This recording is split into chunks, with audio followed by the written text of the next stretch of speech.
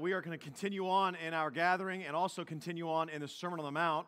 If you've been with us for any length of time, and many of us are new since August, we started this sermon series in August in Matthew chapter 5, and we're continuing on now deep into the last chapter of the Sermon on the Mount, which is Matthew chapter 7. And as we do so, I'm compelled to just ask us a question. And then I think Jesus has asked me some questions that I want to relay to you as our three main points. But before we get to those questions, let me ask you this one. Lots of questions today, apparently. What do you do when you want to give up? And you might think to yourself, well, I don't really feel like giving up. Surely you've given up on something. And I'm talking about your faith. I'm talking about walking with Jesus. If you don't know this, there was a statistic that was published this last week that in America, in these good old United States, for the very first time in its history, church membership has dropped below 50%. Not church attendance, church membership. It's about 47% as of 2020. And so you might think, well, surely the pandemic had something to do with that. Like I said, not church attendance, church membership. Belonging to a people. Committing yourself to a people that you are committed to their good and they're committed to your good. Covenanting with them in such a way as it reflects a marriage, like truly.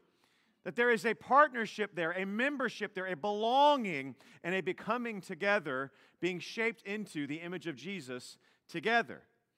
Now, you and I both know that that is harder. If you've done church for any length of time, you know that that's a little bit more difficult than what we may lay out for you in a partnership class on a Saturday, right? It's a difficult road, but it's one that we believe the Scripture teaches and one that we are wholly committed to as a result. So my question again is, what do you do when you want to give up? When you want to give up on people, when you want to give up on your marriage, when you want to give up on the Lord, when you've pressed into Him, you've done all the right things, so to speak. You've gone to church, you've given, you've been faithful, you even put out chairs, you even put them up on occasion, you've served in the toddler area. I mean, you have given your everything and your faithfulness to Jesus, and He just simply seems distant. And it's not just a little distant. You've prayed for a long time, and those prayers have just gone up to the ceiling and fallen right back in your lap. That's what it feels like anyways. If you've not experienced this, it's on the way. If you have experienced this, then you know exactly the kind of feeling and the turmoil that goes along. Because when you've looked to God and you don't get the answer, where do you turn? Jesus today is going to invite us. See, I'll tell you, I'll just be candid. When we do church planting Sunday, there's a part of me that gets super excited about it. I'm like, come on, baby, let's do this thing. And there's a part of me that gets super frustrated. Because now for 6 years, we've said we want to be a church that plants a church. And we have sent money to churches to plant churches, and that's one way to do it. And we've prayed for churches to continue to rise up, and that's another way to do it. And we support our friend in South Asia, and he plants church like we drink water. I mean, dude has like 300 churches underneath him in India. But that's how they roll in India. He just walks into it. Literally, this is how they plant churches in India. He walks into a village and he goes, "You're the leader. You're the pastor. You're up, Kyle. Doesn't matter what you're up to. Doesn't matter, man. You're in. And you're now the new church planter." It's a little bit different here in the States. Smidge. We might could learn some things, though. But seriously, what do you do when you don't see kind of the fulfillment of what you sensed God saying to do? What if you can't shake that addiction? What if you're continually dabbling in that sin? Is God unfaithful? I mean, you've cried out to Him. You're longing for Him. See, I think that we're in a critical juncture, not just in this country with church membership, but also in the Sermon on the Mount. If you've been reading along, and I am going to refresh our memory of what we've been reading about, I would imagine that Jesus probably felt this way when He starts to preach Matthew 7:7.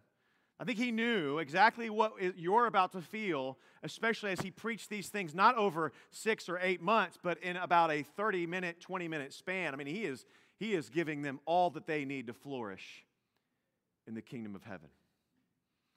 So let's just take a little journey here into what we have listened to over the last several months. You see, in a world which celebrates self-reliance and labels people that ask for help as weakness, Jesus comes in and tells us to ask. Jesus comes in and tells us to seek. Jesus comes in and tells us to knock. And my question is, what are we asking for? What are we seeking? What are we knocking on? What are we actually pursuing God for? And I think it's because we really don't know what kind of needs that we have. And so if we would just remember what Jesus has put before us, I want us to just kind of score ourselves here and how we're doing so far in the Sermon on the Mount. If you remember, the last week was about judging other people and condemning them. Okay, we're already at strike one. Perfect. Right? We just read the golden rule, so whatever you wish others would do to you, you do also to them. This is the law and the prophets, it says in Matthew 7, verse 12. I would imagine that we're not doing that awesome. If you keep backing up into chapter 6, don't be anxious about anything. Over and over again, we walked through that with Lent. Before that, it was don't serve the God of money by accumulating stuff. I don't know what you did yesterday, but I spent my morning shivering in my driveway having a garage sale. This would be a good indication I have served the God of accumulation in my life. That I have other stuff that I'm not willing to give to people, I have to sell it to them. Oh, help me, Jesus. Beyond that, right? Be a person who fasts and prays and gives for your Father alone who rewards. Don't do those things to be recognized by others. Before that, it was love your enemies. Pray for those who intend to hurt you, who want to harm you, who seek to kill you and wound you, to persecutors. Before that, it was be generous to those who hurt you, who demand things from you. Be a person of your word in Matthew 5:33, because every word is as good as an oath. How are we doing? Don't be quick to divorce or end your relationships. It would continue to back up on. If you have lusted, you've committed adultery. If you've been angry, you've committed murder. And God doesn't want that for you. He wants to be a reconciling person. He wants you to be a reconciling person. To the person that you know has something against you, you go and reconcile with them quickly. You have a righteousness, he says, you must have a righteousness better than the best, better than the Pharisees that are amongst you, better than those that are known for following God with their heart, soul, mind, and strength. You've got to be better than that. He goes on to say, and he starts this way, and he says, you have to be a shining light in the dark places. Are we, or are we just kind of less dark? He says to go be salt. Remember? We preached over that for 2 weeks. Be salt in the world, on the earth. Do we? Do we pursue being salty? Or are we a little bit sugary because we're afraid of how we think other people are going to receive us? Before that, do you find true flourishing in God's understanding and God's prescription of how it is that we should flourish by being poor in spirit, by mourning? When we're mourning, that He would call us blessed and flourishing, hungering and thirsting for righteousness, in being merciful, being pure in heart, being a peacemaker, and finally being persecuted for the sake of Jesus. See, if you were to give yourself a scorecard, I would imagine that you would really, if you would seriously take some indicators as to how you've been doing, living this out week in and week out, I would think you'd be a little bit overwhelmed to this point. Or if you're not overwhelmed, you're just a little bit more, self-confident than probably what we need to be. And either way, we end ourselves with, we really end that journey, that recap through the Sermon on the Mount, and I think we end right here perfectly, exactly where Jesus wants us to be. Like, how do we live this life that seems so impossible? You want me to do all this? No anger, no lust, no divorce. I got to give. I mean, all these things. I mean, I'm tired of hearing all that. Jesus is what we go to hear about all the time at church. Yeah.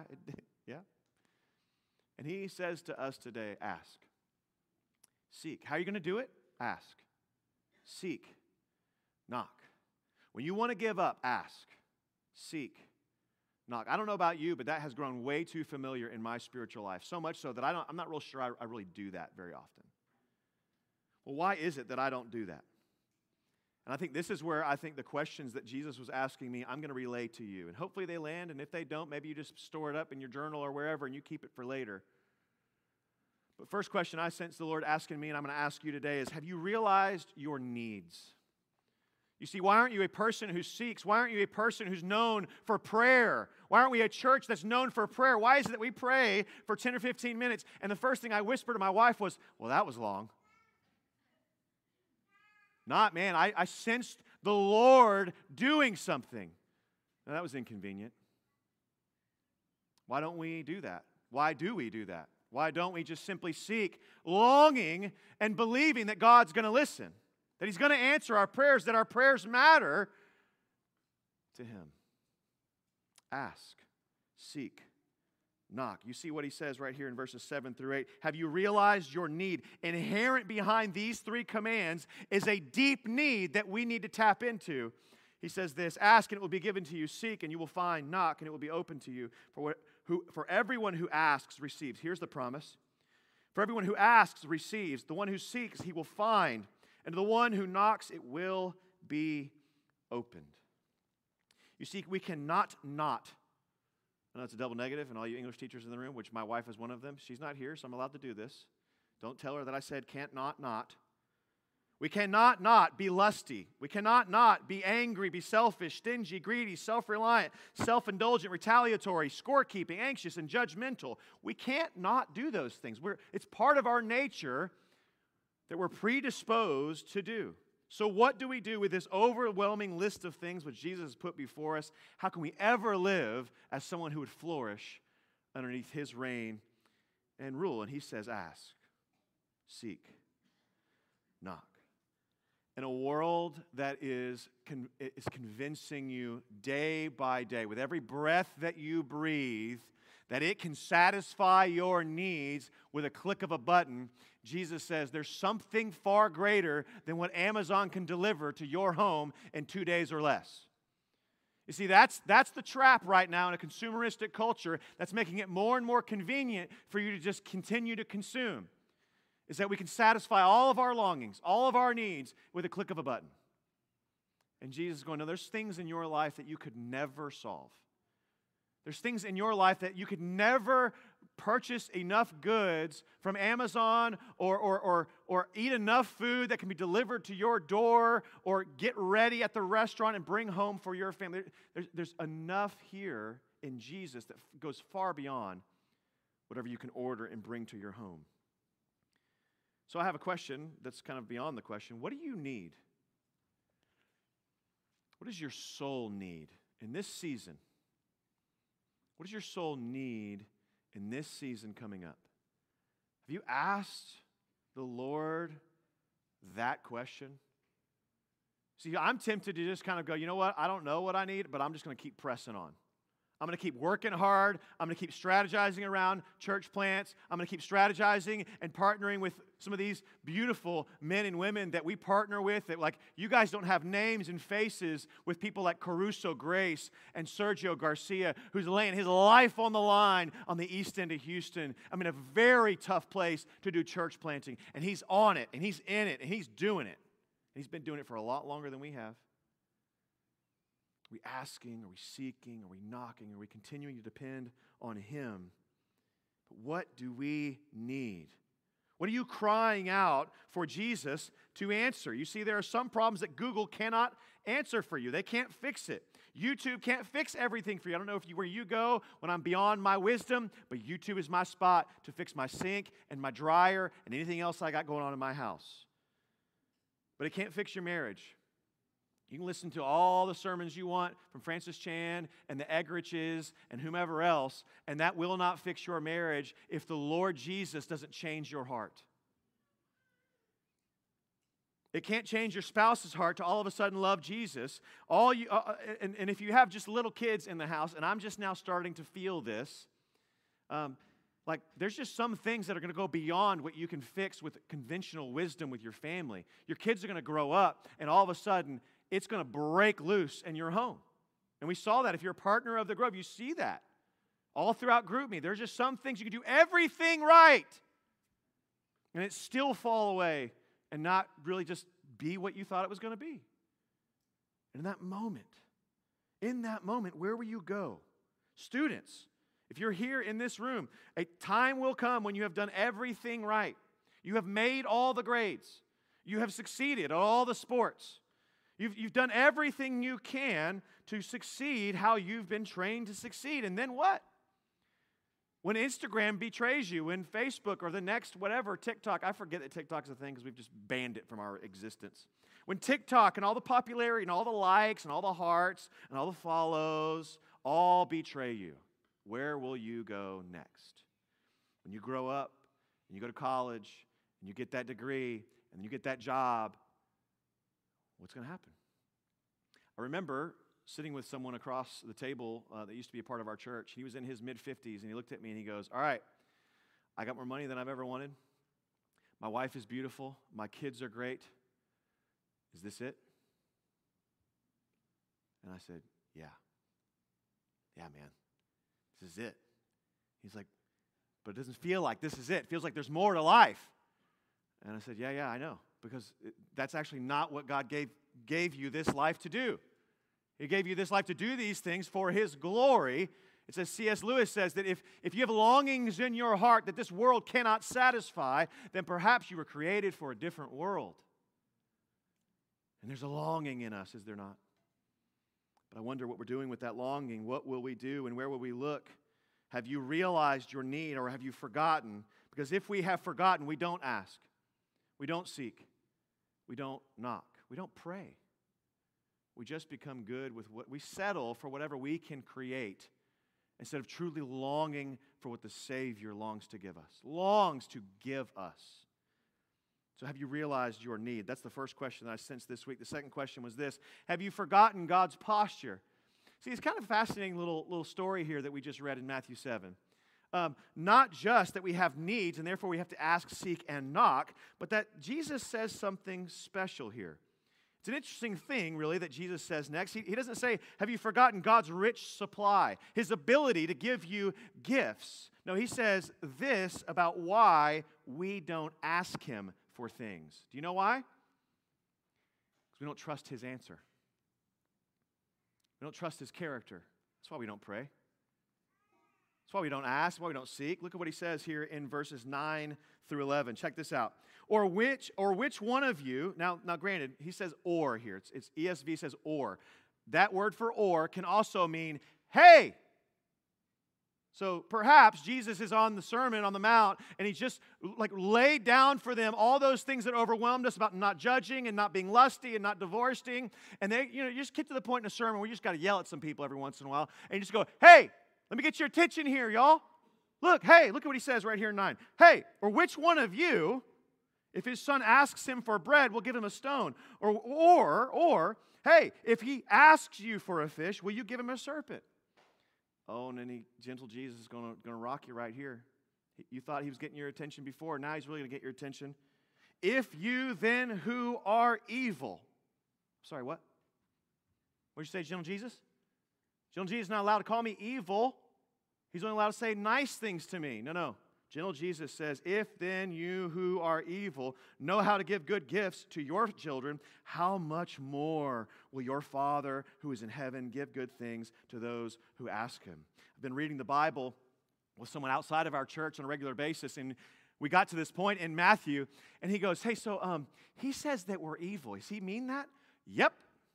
Every single letter of that word, every single word of that sentence, He absolutely believes and means this. He is jarring us into realizing something that we are unaware of. We have forgotten who God is, a rich and beautiful and generous God, especially in relation, and we only see that if we see who we are.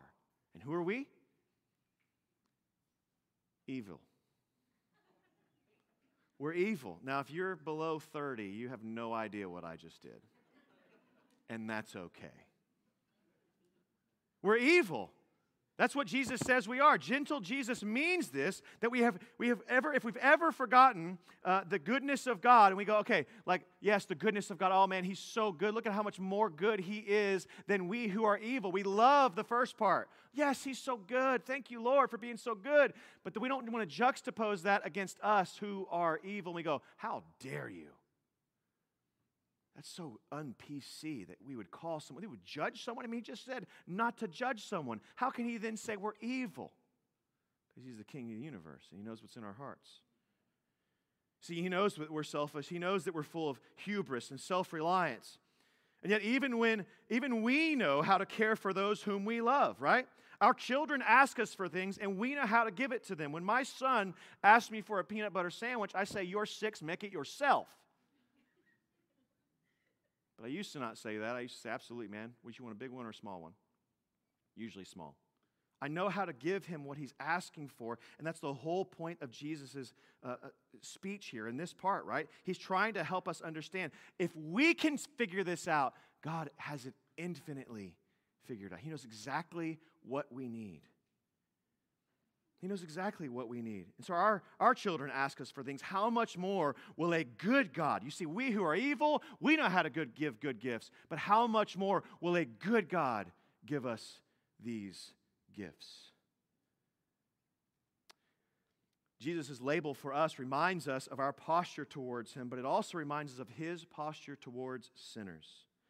You see, never forget, friends, that Jesus came to eat and dine with sinners. He came to invite the vagabond into a home with him. He came for the leper and cleansed them. He came for the orphan and invited them into his family. He came to those who were rejected, those who were spit out by society, and those are the ones he pursued and came for, which means he's including you in his pursuit. Could you imagine if he only went to the Pharisees? Could you imagine if he only went to like Herod? Everyone, including us, would be like, oh, well, he's only coming for the rich, or he's only coming for the privileged, only coming for the righteous. No. He comes for the unrighteous. He comes for you. He comes for the sinner.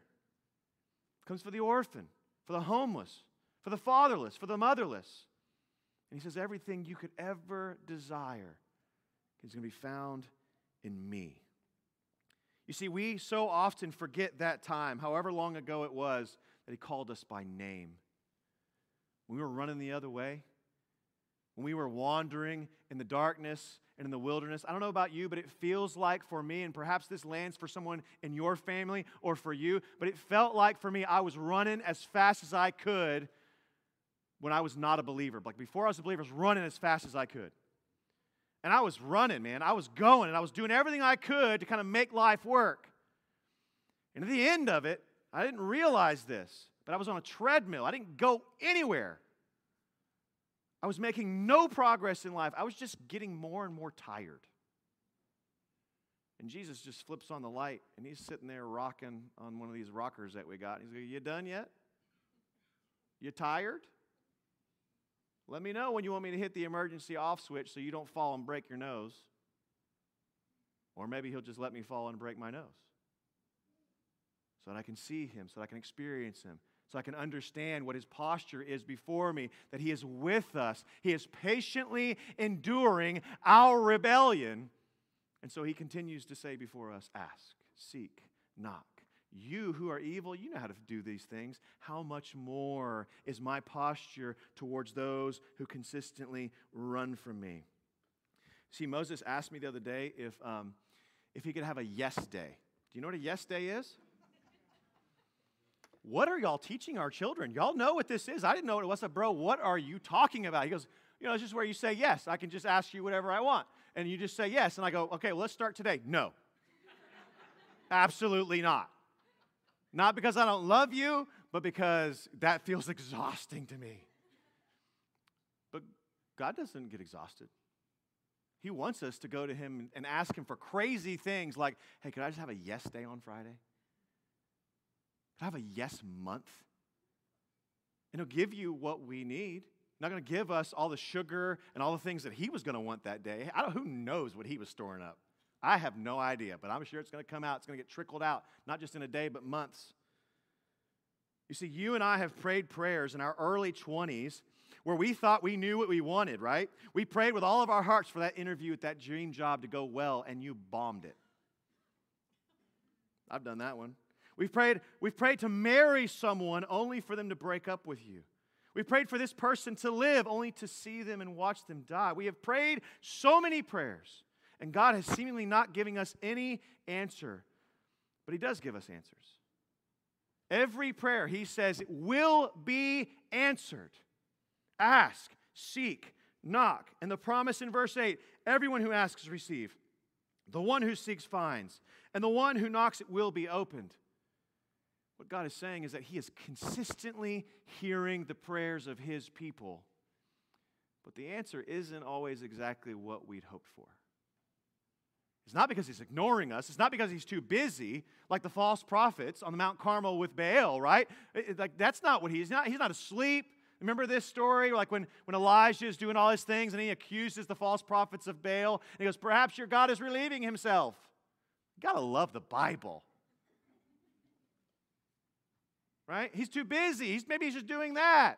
No, God is never too busy for you. He's consistently answering your prayers. This is the point. God's answer is yes to everything that we pray, but it's not necessarily the yes that we'd hoped for. He's consistently seeing the end before it begins. And there's a lot of beauty in that, friends. Could you imagine if he answered every prayer with a real yes, like we thought he was going to? He's answering now.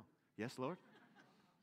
Could you imagine if he said yes, like we hoped he would say, to every prayer that we prayed? Would it not be paralyzing that he gave us all the things that we've ever asked for? It would be paralyzing to our prayer life. Instead, he withholds his yes, he delays his yes, or his yes is a no in so many ways, so that we can be freed up to ask and not wonder really anything. Instead, we are freed up to ask according to his good character, Lord. Will you do these things? According to your will, will you do these things? See, that's the second question that I sense that just like, man, have I forgotten God's posture? If I don't pray to him, perhaps I've just forgotten how much he really is for me. We can sing canvas in the clay, but do we live canvas in the clay? The song that we sang, the second song that we sang today, right? Like, do I really believe that you are for me and for my future? Or can I secure a better future on my own? Do we believe he is good? Do we believe he's infinitely wise? Do we believe his posture is for you? And then finally, last question. Have you given up? Have you given up on him? Have you quit asking him? You can see another passage in, I believe it's Luke 18, where it talks about the parable or the story of the persistent widow who continues to just keep praying and praying and praying until finally you give up and you're like, oh my gosh, this woman is going to bother me forever. This is like the parable. I better answer her. We would be a persistent people, but have you given up? Have you given up on your spouse? Have you given up on your kid? Have you given up on your boss? Have you given up planning a church? What's before you? Have you given up starting that business? Have you given up finding that calling or that career path? Have you given up on not being lusty? Have you given up on like not ending relationships that don't go your way? Have you given up? And the way I want to end today is just truly by just reading Scripture over us. And as we read Scripture, would you guys seek? Would you guys ask? Would you knock? You see this progression, right, of asking. I'm just going to ask. You guys know where this is? And then I'm going to seek. All right, now that I know where you guys think it is, or Lord, where you say it is, I'm going to go seek that out. I'm going to get on this journey, and I'm actually going to go do something. And then when I get in the vicinity, am I going to be okay, content with being in the vicinity of where I thought I was supposed to go? Or am I going to go knock on the door and ask the Lord to open it up for me? I don't know where you are in that journey if you've not asked, if you've not got up and actually sought out what he wants, or if you've just sought it out and you've just stopped a little short in knocking. I just wonder if you've given up. And whatever it is, that the longing in your heart to be more mature in your faith, that's going to mean that you're probably going to lose some friends along the way. If you're going to be more mature in the faith, if I can have more time with my spouse, might mean you get laid off because now you got some time. You see, God will answer our prayers in ways that we never intended, but when he does, are we aware enough to see that his gift is good? If you who are evil know how to give good gifts, how much more your heavenly Father knows how to give good gifts. So if we feel like we've given up, let me just put before us a few pieces of Scripture. And let's just ask. Let's seek. Let's knock. 2 Corinthians 3:18. Perhaps it'll come up on the screen. If you are frustrated with your pace of growth, that's me. If you are frustrated with your pace of growth, 2 Corinthians 3:18 would say this, and we all, with unveiled face, beholding the glory of God, are being transformed into the same image from one degree of glory to another. This comes from the Lord who is the Spirit. One degree of glory to another. One degree of glory might take a year, might take 10 years, might take 5 minutes. One degree of glory to another. Lord, help us. Help us not be frustrated in this pace of growth that you would have for us. Help us trust you as we continue to struggle with the pleasures of this world and the flesh in our hearts. To those who don't see the point of any of this, you've done everything you can. If you don't see the point of Christianity, if you think just church membership is a bunch of hocus pocus that we just do for a crutch to feel better about ourselves, or perhaps you've been doing this for a long time and you don't see the point. 1 Corinthians 15:58. Therefore, my beloved brothers, be steadfast. Who are you laboring for? Besides your kids, besides your spouse? Is it your coworker? Is it someone on the softball or baseball field? Who are you laboring for? Be steadfast, immovable, always abounding in the work of the Lord, knowing that in the Lord your labor is not in vain. Lord, help us see that our labor isn't in vain if it is in the Lord. Our labor at work, our labor for the souls of others, our labor for our kids to come and know you, to come repent, to come back home, whatever it may be, Lord, help us. Help us remember, help us have faith that goes beyond what we can see, that you are working. To those who simply want to give up, Galatians 6 verse 9 would say, and let us not grow weary in doing good, for in due season we will reap if we do not give up. Lord, help us not give up. Help us see that due season. Help us work now. Help us put seeds in the earth now so that months later we might see a harvest. Help us do the work of a farmer when we start spreading the gospel to those that we love, where we may never see the growth.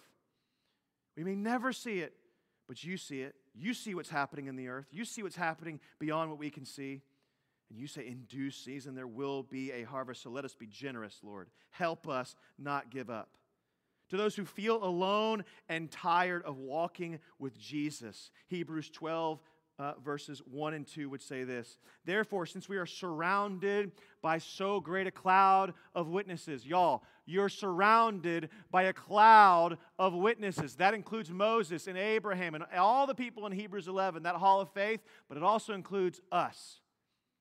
That we're watching, and you're watching me, and hopefully we're just cheering one another on. Look at what it says, that we are surrounded by a great cloud of witnesses. Let us then all lay aside every weight, every sin which clings so closely. Yes, it's here, but let's lay it aside. Let's get rid of it. Let us run with endurance. Don't give up.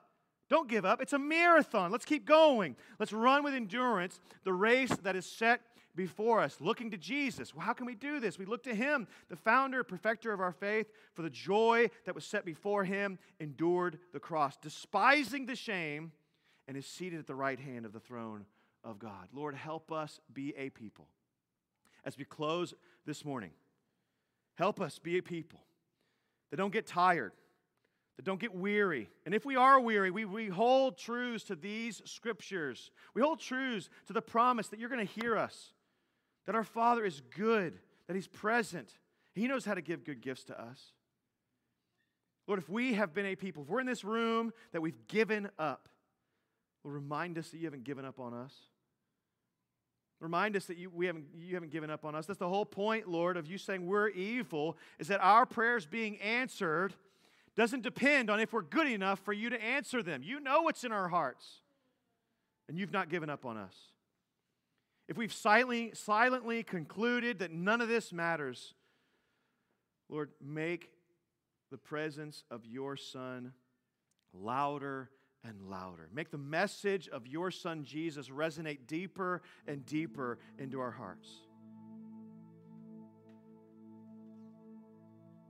If we've been beat down by life and are discouraged, Holy Spirit, the great encourager, the one who literally means come alongside us.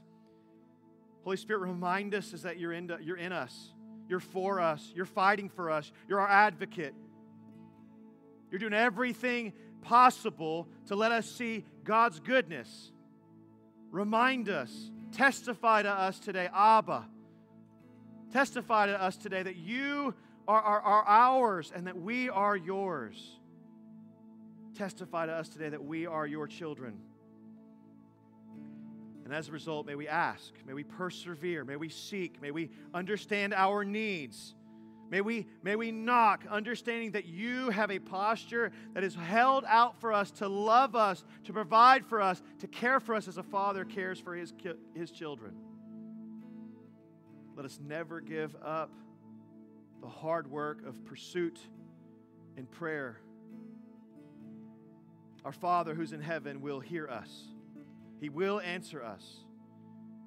And the Bible says that He will provide more than we could ever ask or imagine. So no matter really where we are on this journey, if we're like energized and we're good to go, we haven't even thought about giving up, or we've gave up a long time and we're just coming because somebody else told us to,